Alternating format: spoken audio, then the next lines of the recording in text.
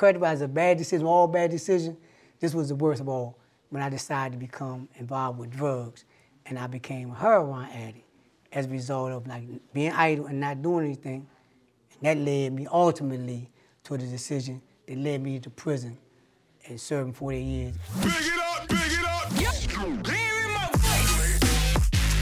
Yeah. Here we go. Yeah. Here we go. All right, welcome to Let's Talk Real with Mel. We've got Mr. Charles Hopkins here. I met Charles not that long ago, actually at church. He came to our church. But I'll let you introduce yourself, Charles. Tell us a little bit about yourself, where you came from. All right, first of all, I'd like to thank you, Mel, for having me and paying for the lift to get me here. Right. I never would have found it if I was driving. But as far as myself, I'm a 7-year-old. I'm recently released from prison. I've been out of prison 2 years. I was incarcerated 48 years and some change before I was released. I am currently staying in the District of Columbia. I work with a group called Voices for a Second Chance, and I'm a social activist. I'm really into the space of doing things and advocating for the disadvantaged and people that don't have, and try to provide them with information on how they can become more empowered. So that's basically where I am. And like I said, I thank you for having me. When we was in church, you told me that you offered me an invitation, and I didn't think it would be like this here. It's a very good organization that you have here. So I'm really excited to delve into the conversation. Well, thank you, and thank you for coming. Like I said, when I heard your story, it was amazing, and it touched me, personally. And so I wanted to, and I think that your story deserves to be heard, and we have an audience that could definitely benefit from the journey, and everything's not roses and rainbows. That's right. And we sometimes learn more. I think we learn more when we have challenge than when things are easy. I agree. So if we could just, let's talk real. We could just, get to it. I mean, what were the circumstances? You said 48 years and change, almost 49 years you were incarcerated. What were the circumstances that led to that? And the circumstances that led to that, and a lot of bad decisions. And I always talk about this when I was going on speaking to a bad decision. First bad decision I made was I dropped out of school. So then when I dropped out of school in the 10th grade. That was the first bad decision. I didn't have no marketable skills. I'm young, and I don't have no ability to gain income. The next bad decision I made was I signed up for Job Corps with the hope of getting some kind of structure. And I knew my parents weren't gonna let me stay in that house without doing something. Their hope was that I would go back to school. I went to Job Corps. Next bad decision I made, I dropped out of Job Corps. I went to Job Corps, nice environment. Job Corps is everything it turned out to be. Give you a marketable skill, give you the ability to acquire the information and knowledge to be able to work. Dropped out of Job Corps. And what year was that? All this was in the 60s, 65, 66, and 67. Was Job Corps still over at Blue Plains? No, when the Job Corps back then, you had a choice where you could go, and I wound up in Breckenridge, Kentucky. Okay. So now, mind you, I'm coming out of the District of Columbia. I've never been nowhere in my life. So I'm in Breckenridge, Kentucky. It was an old Army base, and it was a good facility. It was a good environment. Basically taught you auto mechanics, electronics, painting, home improvement, and things of this nature. Next bad decision I made when I dropped out of Job Corps, and this was the bad decision of all bad decisions. If it could be characterized as a bad decision, all bad decisions, this was the worst of all when I decided to become involved with drugs, and I became a heroin addict as a result of being idle and not doing anything. And that led me ultimately to the decision that led me to prison and serving 48 years. I winded up, because I'm a heroin addict, I'm trying to get money. I'm trying to get money at all costs. And so ultimately I was on a petty crime spree. And eventually I found myself, me and some other people, robbing a 7-Eleven, and the patron was killed. I was charged with it. I was found guilty of it, and I was sentenced to life in prison. And I did, and I was sentenced to life in prison in the Maryland system. And that was 1971 when I got arrested. 1973 when I got convicted, and 2019 when I was released. Wow. So 71, 73, fast forward to 2019. So if we could kind of put a pin in that for a second, and I want to go back. Mm-hmm. You said you grew up in Southeast, right by where right. my church is. Tell us about what that was like growing up. Growing up and that would have been in the that 50s and 60s. Right. And growing up in Southeast Washington, I went to public school. I went to Turner Elementary. I went to Moulton Elementary. And I went to Douglas Junior High School before we moved out in Maryland. And growing up in Southeast, you don't really know that you don't have a lot, or that you're poor when you're in a community where everybody pretty much the same, and that's not a determination on how you relate to each other. So we had a real sense of community in the area that I lived in, and I was never really a big guy, so I couldn't get. I wanted the paper where I couldn't get my own because my mother didn't think I would be able to handle it. So, but I always helped other people with their paper routes, and they would pay me, give me a stipend. In the environment, in the community in Southeast, the rec centers was the primary source of social activity. So the rec centers in the District of Columbia were like, everybody went to the rec center. Rec center had something to offer everybody. So I did a lot of networking with the rec center. When Murray and Burry came into the District of Columbia and they started some job, one of my first jobs was the rec center. And it was in Parkland, in Southeast. They had opened up a daycare for the Parkland children. And that was one of my first jobs. Went down there, I signed up for the Department of Recreation, and the Department of Recreation was doing this to provide service for the community. And so we cleaned up the area and created a daycare center. That was my first job I had, and it was my first source of income. Mayor Berry's Summer Youth Program. Murray Berry, and to today it's still going on. Mm-hmm. And you got a lot of people that talk about how that created in them a sense of value about working. So Southeast was, you had to fight, you had to survive, but the reality was that you had a sense of community, and if you had a disagreement with somebody, y'all wound up fighting, that was the end of that. It didn't result in nobody getting killed, it didn't result in me going to get no gun and shooting nobody, and didn't result in no drive-by. It just resulted in... It was taken care of in that moment. In that moment, take your licks and keep it moving. And it wasn't like you felt some kind of way that maybe I did get beat up. As long as I fought back. That was really the determining factor. The determining factor back then was, did you stand up for yourself? Not, did you go kill somebody in defense of a minor dispute? So. Yeah, and I think that lesson, both of those, the sense of community that we had at that time, or that you had at that time, and even things have changed over the years. As the neighborhoods are more spread out. Mm-hmm. You see your neighbor. Maybe you wave, but you don't know your neighbor's names. But right. I know when I was younger, I was kind of right on the tail end, where if your neighbor saw you doing something, they would definitely tell your parents. Mm-hmm. And I'm sure by the time when my mom was little, and I'm sure when you were younger, right. the neighbor might actually even whoop you too. Oh yeah, and the thing about respect, and that comes with respect, because one, all the children in the neighborhood knew everybody's parents, and the parents in the neighborhood, they knew your situation. So if they know you hadn't eaten, or they know what's going on with your family, so they tell you, come on in and get something to eat.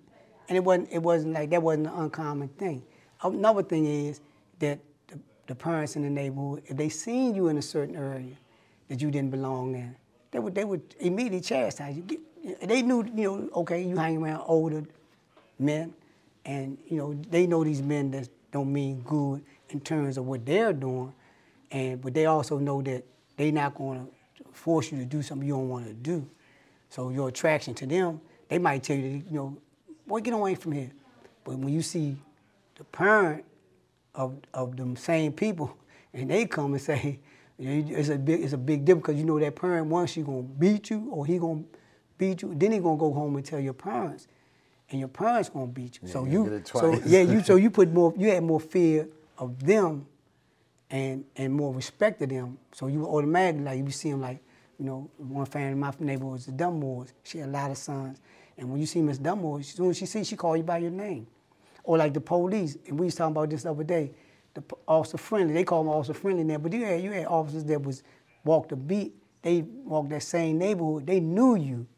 And it was crazy because they not only did they know you, but they'd ask you, say, who's your parents? You know, oh, my father, so oh, you so-and-so's son, and take you to the house because they had that kind of relationship in the neighborhood. So, you know. At that time, there wasn't the same kind of fear of police that there are now, right. So much because again, sense of community. Everyone was kind of working together, raising their family, raising their community together. Mm-hmm. And so, okay, so then you were working on the paper route, and then a point in time came where you decided, school wasn't for you. What was? Well, and see what happened, and in the transition that we moved from D.C. to Maryland, and we moved from D.C. to Maryland. You know, this is the first time I ever experienced racism, because even though you see, institutional racism exists, but to experience it individually or in your face is a different thing. And when you're living in the projects and public housing, you know, you insulated from like a lot of things going on around in the world. So, you know, you very rarely did you see any white people in your neighborhood. You had a lot of people that were like of Jewish descent, and they primarily owned the businesses, but you didn't look at them no different than you. They did business, that's how they did things, and you understood that to be the case. But then when we moved out in Maryland, where'd you go? Moved out in Suitland, Maryland. Okay. And this was like right on the hill, this right before Dr. King was assassinated. Because Dr. King was assassinated and we're out there, and now it's a difference. I remember distinctly, I went to the store, and the guy, it was running the 7-Eleven, he asked me, like, what are you doing in here? I'm like, I'm paying, I'm trying to get some candy. He said, well, hurry up and get your in ass out of here. And I'm like, oh, okay, well, I felt some kind of way, which led me to ultimately go back down there and start stealing everything in the store, because that gave me an attitude, okay, you got a problem with me, I got a problem with you. And so that right there caused me to ultimately drop out of school. Because when I went through the 9th grade, it was good. But when I got in the 10th grade, and in high school, now it's a little bit more rigid. And the teachers are a little bit more like direct and confrontational. And I remember distinctly one time we was in English class, and we had a spelling test. I didn't study for the spelling test, but this white girl behind me was giving me, pass me the words, and I was spelling, and the teacher must have knew. And instead of her saying calling me out in the hallway and she chastised me right in front of the class and did it in the most belligerent and hostile way, which caused me to respond in the most belligerent and hostile way. When she says, you're cheating, you don't know, you're dumb, and I said, okay, you right where I want you at right now. I said, man, like F you, and left. And that right there, that opened the door from when I went back and tell my mother and them. And mind you, I got 2 other sisters going to the same school. One above me, she in everything. She's like the drill major. She done acclimated. I'm like, I'm hating this school. The one under me, me and her had the same attitude. Only difference is she wasn't as hostile. She didn't feel as hostile at the point I felt. Mm-hmm. So, and it's during the period where you had like a lot of civil rights and racial unrest, and Dr. King get killed. Now it's a different story. So that led me to drop out of school. What school was that in Maryland? That was Suitland High School. Suitland High School. Okay. Yep, so right on Silver Hill Road. I don't know if were they still on Silver Hill Road then? Yep. And I rode by. I rode by it a couple of times, and when you look at how it's changed, but back then it was remember they had busing, you had, you know, all that stuff was going on. So the Civil Rights Bill passed. Now you have to go, schools have to be integrated. And a lot of schools didn't want to be integrated. Suitland was already integrated, but it was segregated in terms of the administration. They didn't, you know, you had a lot of, like I said, a lot of racism. So that ultimately led me to I couldn't make the adjustment. And it wasn't that, you know, you had other black kids and minorities and people of color that made the adjustment. I just couldn't make the adjustment. Mentally, I couldn't make the adjustment. And not making the adjustment mentally had a lot to do with, one, I didn't want to be out there. I wanted to go, I wanted to go to vocational school. I knew I was getting ready, you know, I was in 9th grade. I knew ultimately I was going to, you know, be in high school. And I wanted to go to a vocational school. Back then they had Chambers Vocational School over there off of Pennsylvania Avenue. I wanted to go there. But when I got out here, you know, they had Crossland Senior High, was the premier vocational school. And we took a trip out there one time. And the floors were so clean. And now, in comparison to what it looked like now, the grass was manicured, the floors were clean. And we went in there, and it was vocational school. And everything in there was lily white. So I didn't even feel like that, even if I could get in there, I would be able to get in there. And the instructors, you know, they pretty much was like talking to everybody but us. So, you know, that shaped my thinking. That ultimately led me into making more bad decisions. Okay, so but it sounds like the real precipice of the real reason that you actually had all this friction happen when you were kind of uprooted, good, bad, ugly, out of the community which you knew and were raised in Parkland, Southeast, and then going into Suitland. Right, and that's really the genesis of it, and not being prepared mentally. Like I said, you know, we're moving. My father. We got a house, we got grass, we got a fence, we got everything. You know, we got like we starting to become a middle class lifestyle, and so really I should have been jumping for joy, but because of you know, you in the suburb and you don't have the same sense of community, and everything is distance. And when I start networking with people of your own color, then you know they're upwardly mobile. So you're looking at like people that's like more affluent. I didn't have no issue with that. It was just that I just couldn't adjust to the racism that existed, and not being equipped because this is new. And so now once I become confrontational, you know, then now I'm going to become predatory.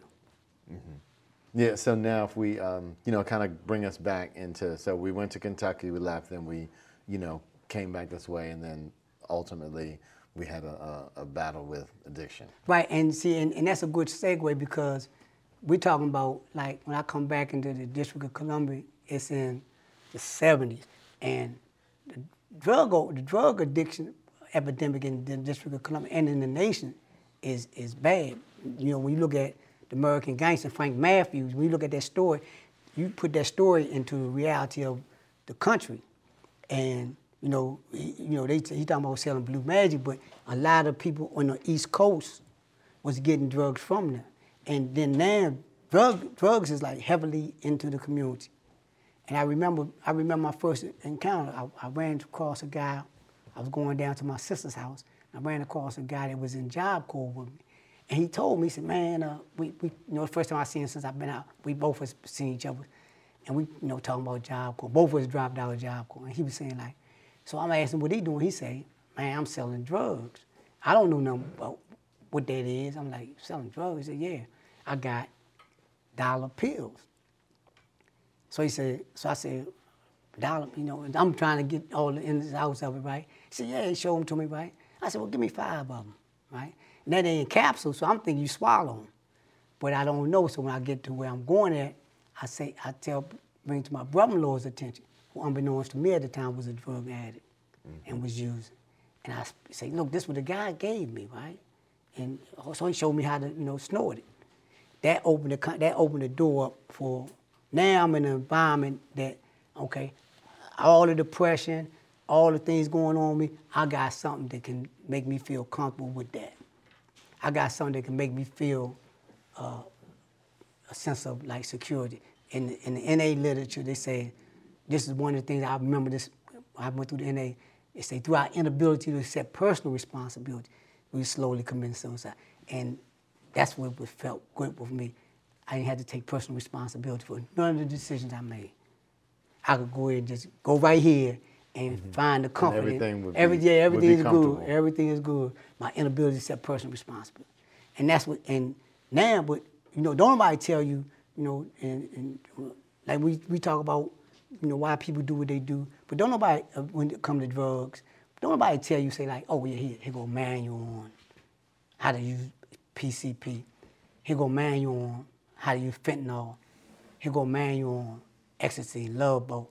So here, when you do this, remember, go to page 10, and page 10 gonna tell you what's gonna happen to you. So before you do it, go to page 10 first and see. Yeah, if, page 10, they wouldn't. You wouldn't do it. Yeah, give the book back. Yeah, give the book back. Say, take this back, right. and take the it all book back. Yeah, right. take it all back. But don't. It's not that kind of situation. It's a disease, and I fell victim of it, and I enjoyed it, and I thank God, by the grace of God, I don't use it today, but it's only because I choose to follow the things that I understand about that.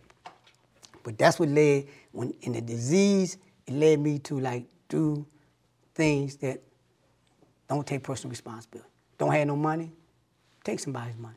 Don't take personal responsibility for not having money. I had jobs. I had jobs in the course of that period.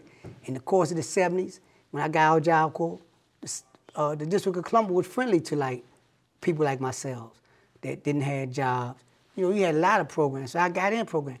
But once I became addicted, I didn't have the ability to maintain no job because my drug addiction was priority. Yeah, and that took over. That took over. Took precedent. That That was the most everything. important thing Yeah. going on at the time. Mm-hmm. Okay. So then, we fast forward a little bit, a point in time came where we got sentenced. You said this was 73? Mm-hmm. Okay. And this was on the heels of me committing a crime, armed robbery and murder, and I killed somebody in the course of trying to get some money. And it was 3 of us. And the amount of money we got out of there, it wasn't enough. It was $27 from the store. I wound up getting life sentence and doing 48 years for that decision. And the most damaging thing about that decision was I took somebody's life. And I could never take that back. I could never reverse that. And I did that.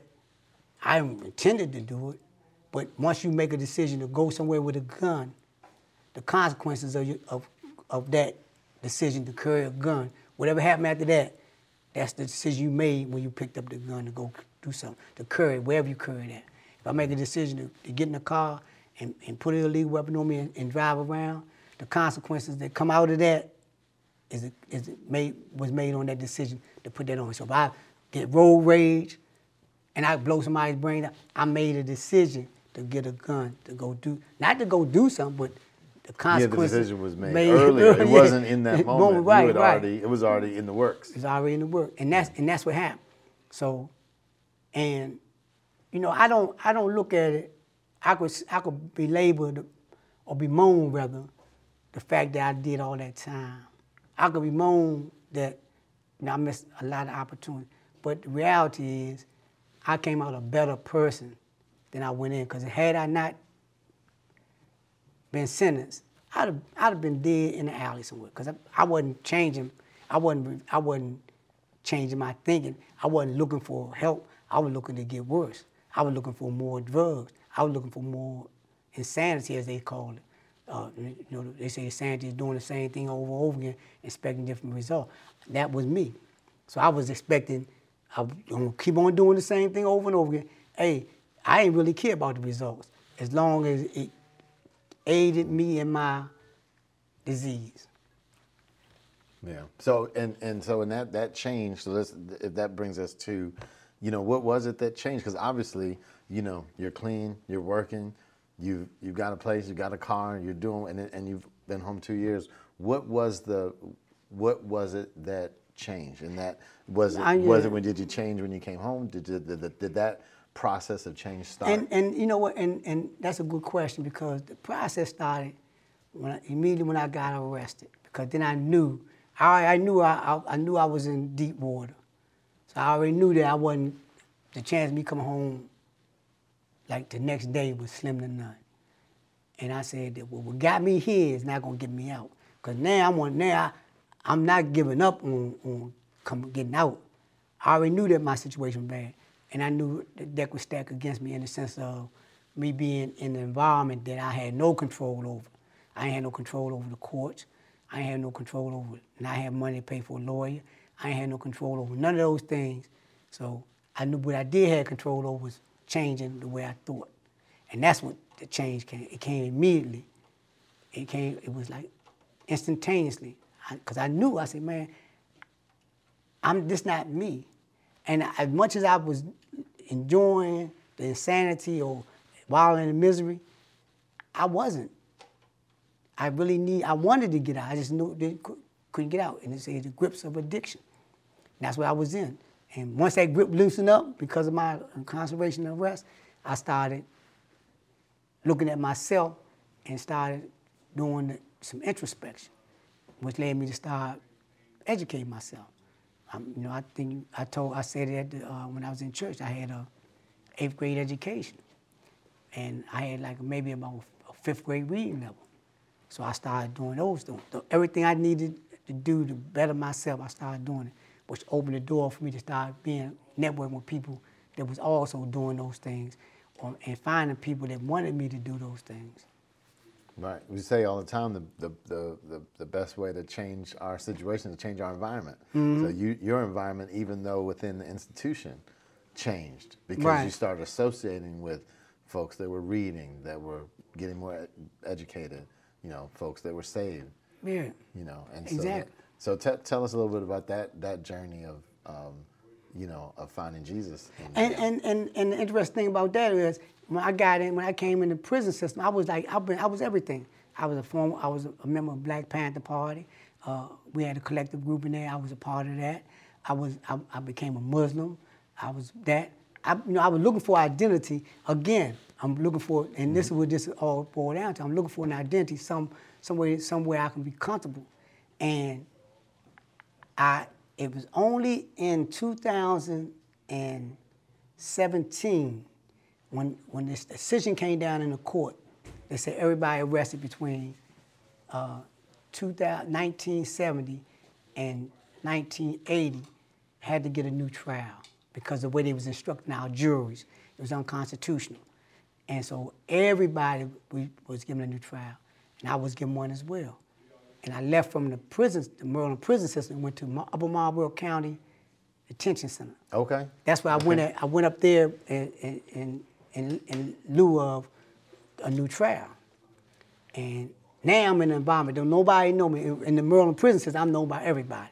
I can't go to no prison in the Maryland prison system that don't nobody know me, because I'm always doing activities. I'm always sponsoring. I'm always got something going on, like involving the population and socializing, getting programmed. I'm real heavy on that.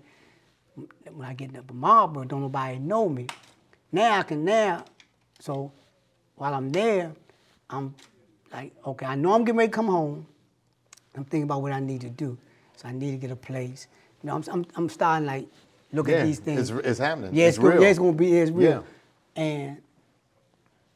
But that wasn't what kept on annoying, like nagging at me. Those things, because they had certain resources that I had already tapped into, so I already knew I could say, okay, I can go here and I can do this. What was nagging at me was I ain't had no spiritual foundation. And it was like nagging at me. Okay, then what? Okay, you get out, now what?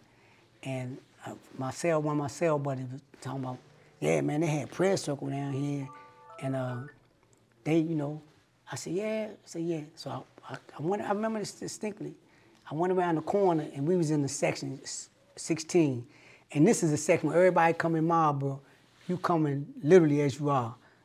some guys still on boat, you know, stinking, you know, homeless. I mean, like, this is like, Intake. yeah, it's the worst of the worst. And when I went around the corner, the guy was calling prayer circle. I said, prayer circle. He walked around in the unit, prayer circle. When I got around the corner, with like about 40 people in the circle. And I'm looking, and they beat up, and they battered. They like the ones that was on when Jesus fed. They were like that. They was like the worst of the worst. But they was in this circle, and the guy was telling me, man, you know, whatever going on with you, just talk about it, you know. God love you. And I was in awe, because you could hear the sincerity in these people, and it didn't have nothing to do with what they're gonna do when they leave, but it was an opportunity for them at that time to talk about what was going on with them. And like maybe a few weeks later, I converted. Mm-hmm. And when I converted, I said, you know what? I tried everything else. I'm gonna try this, and no matter what, I must always stay in the presence of the Lord. And that's been my mantra. No matter what, coming and going. I'm always like, thank you, God, thank you, Jesus, coming and going. Yesterday, I've been doing a speaking engagement, so I hadn't been to church at my church in a while. And I said, oh, I'm going to church today. And when I got up, everything was on that. And the pastor's son had called me and was asking me, he said, man, you know, I want you to read something. You gonna be? I said, yeah, I'm gonna be there, because if I don't have no prior engagement, if something not holding, and I'm going there, and I'm doing everything I'm supposed to do in that regard, because I gotta be thankful. It's only by God's grace that I'm where I'm at today. It's only by God's grace that I can meet a male. It's only by God's grace that I can come up to a building like this. You know, if it wasn't for God's grace and mercy, I was up in maximum security prison in Cumberland. The only thing that was gonna come to my door in terms of me being free was a body bag, because I was gonna ultimately die from being in prison. It wasn't, that's just inevitable. Mm-hmm. Health, you know, how many other years, but that's what's gonna be how we're gonna get out. It's only by God's grace that I walked out. So I'm forever thankful. Yeah, and I think the shift in mindset from being arrested and then just being open to something different. I think we talk oftentimes about being in a constant state of learning, and you know, I think the moment we feel like we know everything, and we stop learning, or we close the door to learning and taking in new experiences, that's when we start dying, I think, on the inside a little bit. Slowly. And the thing about that is when the only way you're gonna survive any type of hardship, any type of difficulty, is you gotta think. You know, you gotta have a mindset. You know, even if a person is terminal, they can go like, just shut down. I don't want this no more. Or they can say, you know what, I'm good, I'm thankful, and I'm gonna live each day as if, you know, it's the most wonderful day in my life. You'll see the difference. I remember my uncle, and you know, my uncle passed away, and he had cancer. And I said, man, I heard, when I talked to him, I said, man, I heard you, you know, like, he said, man, I'm good. You know, I'm not, you know, and I was like, and it made sense, and that's the attitude I took. I'm not gonna do what I did before, so I'm gonna try to take value in everything I do, put value in everything, and my thinking, always educate myself, always learning, always being open to hearing, you know, new ideas, and that's really what got me over in the long run. Yeah, so being that learning mindset, and again, like I said, one of my mentors tell me you can complain about your resources, complain about your situation, or you can be resourceful. Mm-hmm. And you've been very resourceful. So now so you come home, tell us what that was like, that experience. And that experience, you know, like when they release you, they normally release you from one place, but they change, so they released me from the reception center in Baltimore. Okay. And I'm calling my family, telling them that they know I'm getting ready to get out, but I want to make sure they, they connect. They wouldn't let me make the collect call. So I'm out in Baltimore, and it's like 6 o'clock at night, and all I'm thinking about is how do I get back to Washington? So they gave me $50, and I'm looking around, because now I say I got to try to get a call. If I can call my family, I can tell them where I'm at. Then I can go somewhere and I know the area not that safe when the sun go down. I already know that. Then I can go somewhere where I know a little bit more lit, right? So I see a gentleman come off the bus. I said, man, look, I see him with the phone. I said, look, man, he said, man, I'm going to get on the bus, right? And I see an elderly woman come off the bus. I said, look, miss, I got $50. I've been locked up 48 years. I'm going to give you 25 of these dollars. I just need to make a call. And I heard somebody call me. It was my family members. And so that's how I wound up back. And it didn't occur to me that I was home and I was out until we got to the house. And when we got to the house, that's when it occurred to me. And the weight of the world just fell off me. And I always started crying. And it was a joyous occasion. 6 months after being out, one of my family members, I was staying with, told me I had to leave. So I wound up homeless. And in that 6 months of wind up homeless, I was doing some networking.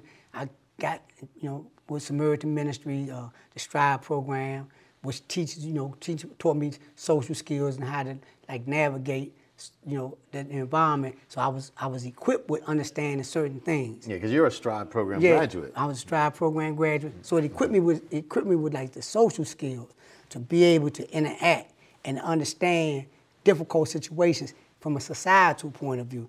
I ain't got to revert back to the prison mentality. When in prison, it's a problem, it's confrontational. There's no such thing as a problem that's not confrontational. It's how it escalates determines how confrontational it is, But everything's a confrontation. Everything's got that. So I'm in commissary line, you get in front of me, it's a problem. How much of a problem it's going to be determines where it go from there. Put food on your tray, you don't like the way you put it on it, it's a problem. So it showed me how to look at things from a society perspective and allowed me to be in that space when I found myself homeless. So instead of all woe is me and pity party, I started looking at the real estate. I'm looking to see what I gotta do, contacting people, networking. They put me I got wind up in a shelter called a Nehemiah Project that gave me a sense of security. I was able to breathe. I knew I was in a safe environment. It was a shelter. I ain't like it, but it wasn't no problem. Right, it was safe. It was safe. It was safe and clean. And the guy that ran it was a Christian. So that's where he was at. You ain't had to be a Christian to be in there, but he was, and I am. So we had a lot in common in that regard. And ultimately, I got a job. I graduated. I went to Georgetown. Georgetown had a program called Pivot to teach you entrepreneur skills. I went there, finished that, got a job, had saved my money, and was networking with all the social service agencies. When somebody called me and asked me that I wanted a place to stay for low-income seniors, wound up getting that. I've been there 2 years. I just recently bought a car.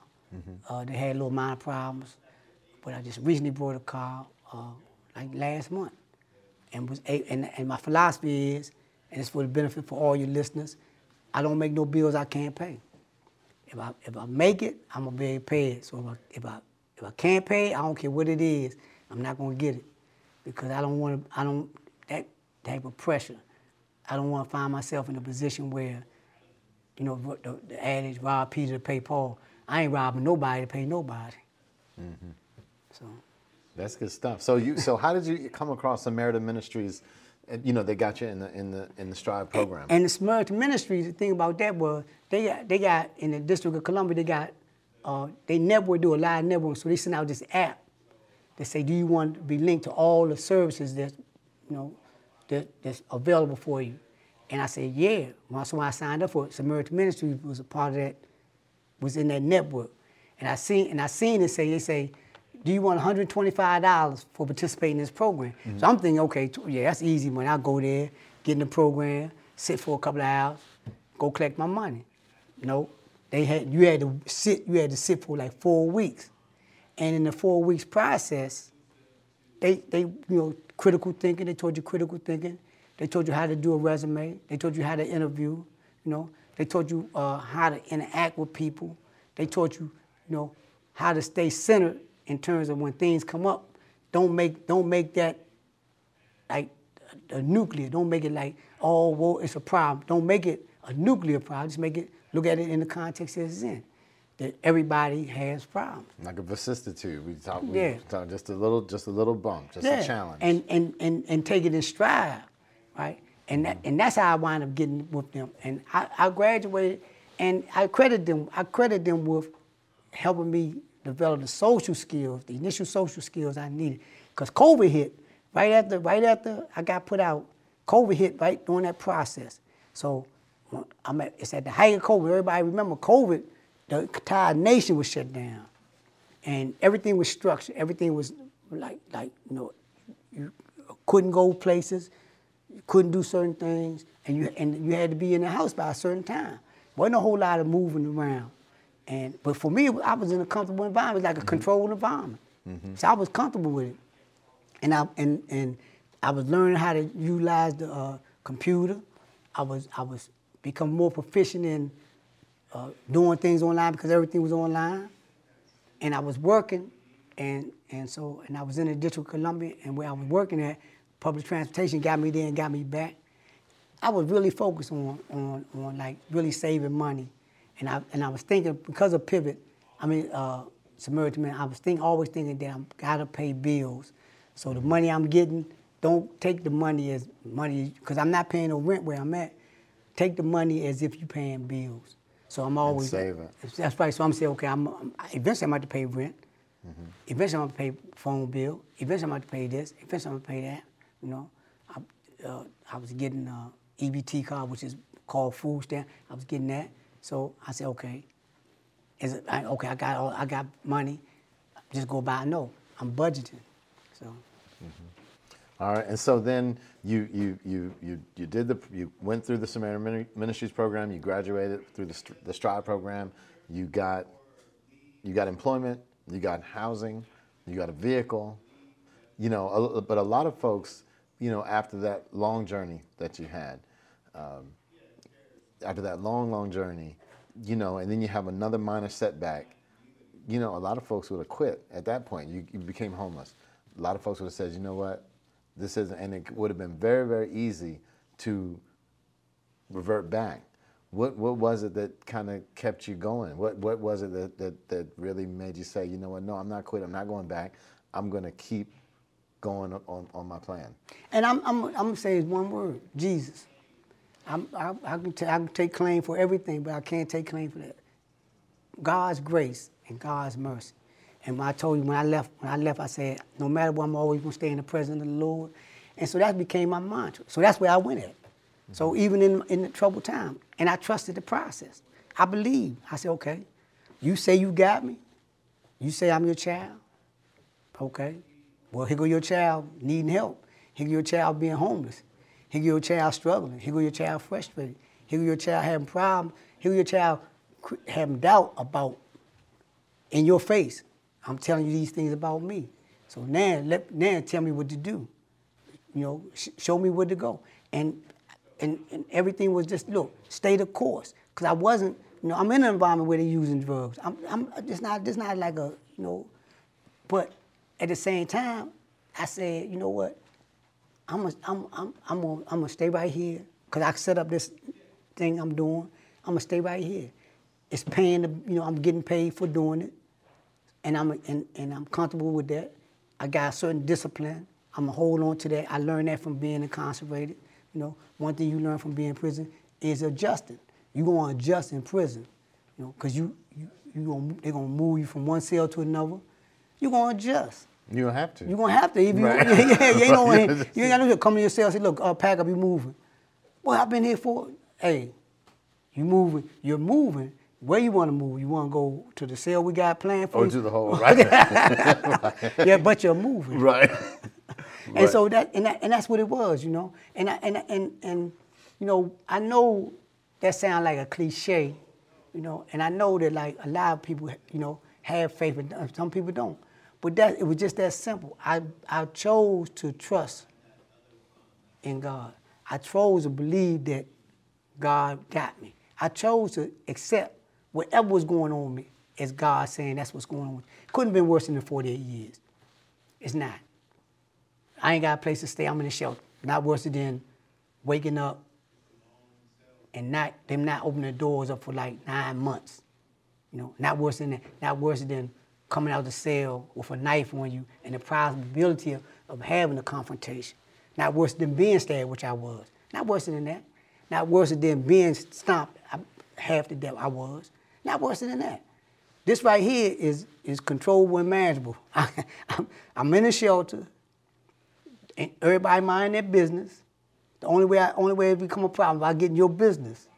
And I'm not getting my motto was 6 months minding my business and 6 months leaving the next man's alone. So I was in a good space. Right. So so that's but I trusted and I believed, and even to the day I trust and believe. I don't, when I went and got the car, I saved up for the car. I said I ain't gonna want no note. And I went there with a certain amount of money I was gonna spend, and I got the vehicle that I wanted. Mm-hmm. And I hadn't had no driving experience, and I daggone near killed myself like 20 times driving. But I trusted that. Mm-hmm. But I trusted that God wasn't gonna let me be the bumper. Not gonna let you come this far. Yeah, right. be the bumper on the tractor trailer. Right. Right. Can't come this far to take you out. And I trust it, and I believe, and I make it, in the liberty of it. But the reality is that that's what I did, and that's what I chose. It might not be for somebody else, and I don't tell you that. I'm saying for me, when you ask me what it was, that's what it was, and that's what it is, and that's what it's gonna always be. I'm not gonna never go back to not trusting. Mm-hmm. I'm not gonna never. And we our families and our parents, they tell us that, and and when we're young, we don't care about that. We don't think about that.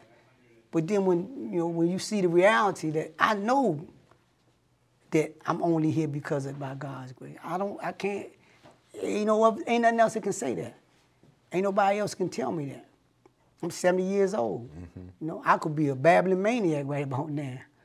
And I've known people that got out this, they couldn't make the adjustment mentally and went right back. I mean, immediately because they couldn't make the adjustment, and they're comfortable in that environment. I'm not. I'm thankful to be able to wake up and go to the icebox and eat what I want to eat. I'm thankful for somebody that wanted me to come on the show and talk to them. I'm thankful for these things. I don't take these things for granted. Well, you're an inspiration. I mean, and that brings me to the quote of the day by Newt Gingrich, who said, "Perseverance is the hard work you do after you get tired of doing the work you already did."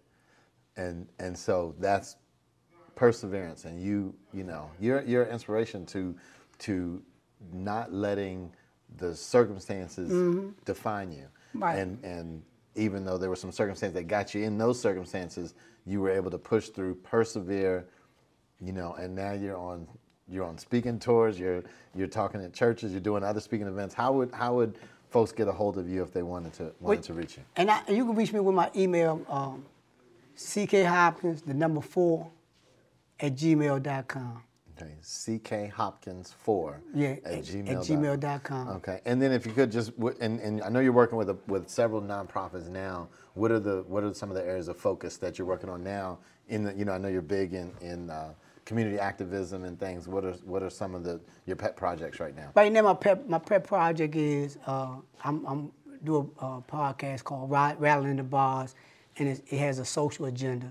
That's my pet peeve, because it highlights a lot of things going on with people in the social setting. And I work, but my primary source of income is an organization called Voices for a Second Chance. It's in the District of Columbia and deal with helping men and women coming home and giving them the resources that they need. But more importantly, the majority of people that work there are returning citizens, much like myself. And so when a person sits across from us, we can identify with them and we can understand them. And we know how to get them to stay focused, to be like me, because a lot of the people in that spaces, just like went through some similar things I went through, they worked there and was able to overcome. And so that's really one of my pet peeves. And just being in the church, and doing things with the church. We was talking off camera, and I'm motivated to do some other things with the church. Because I think, and I really believe, and I'll close on this point, I really believe that if, we can get people to get a spiritual foundation and be comfortable with it and trust it, they'll overcome a lot of things. Society will change because I'll trust the Lord, or I'll trust whatever spirituality I'm in, as opposed to, like you say, letting conditions define me, and then letting the hardship become the problem, and letting the hardship become everything that I look at, as opposed to saying, well, it's a light at the end of the tunnel. God said about the rainbow. It's a reminder that I'm always with you. Yeah, focus on the light. Focus on the happy place. Not focus on the problem. Right, because you always going, you're going to have problems. If it wasn't, then how would we know, our strengths? So, but it's how you deal with them and how you engage them. Right. Well, you're an inspiration to me, and I'm sure I know you're an inspiration to others, and you're changing lives. And I think the biggest thing is that not only did you change, but now you're affecting the lives of hundreds of other people, potentially thousands of other people, with your projects, and they're returning citizens and helping them get placed in society and acclimated. So I appreciate you, and yeah, thank you very much. Yeah, thank you Charles, for coming on. Thank you for having me on, Mel. Right. What do you say? Let's talk real with Mel. Yeah. Or we just talk real. Yeah. All right.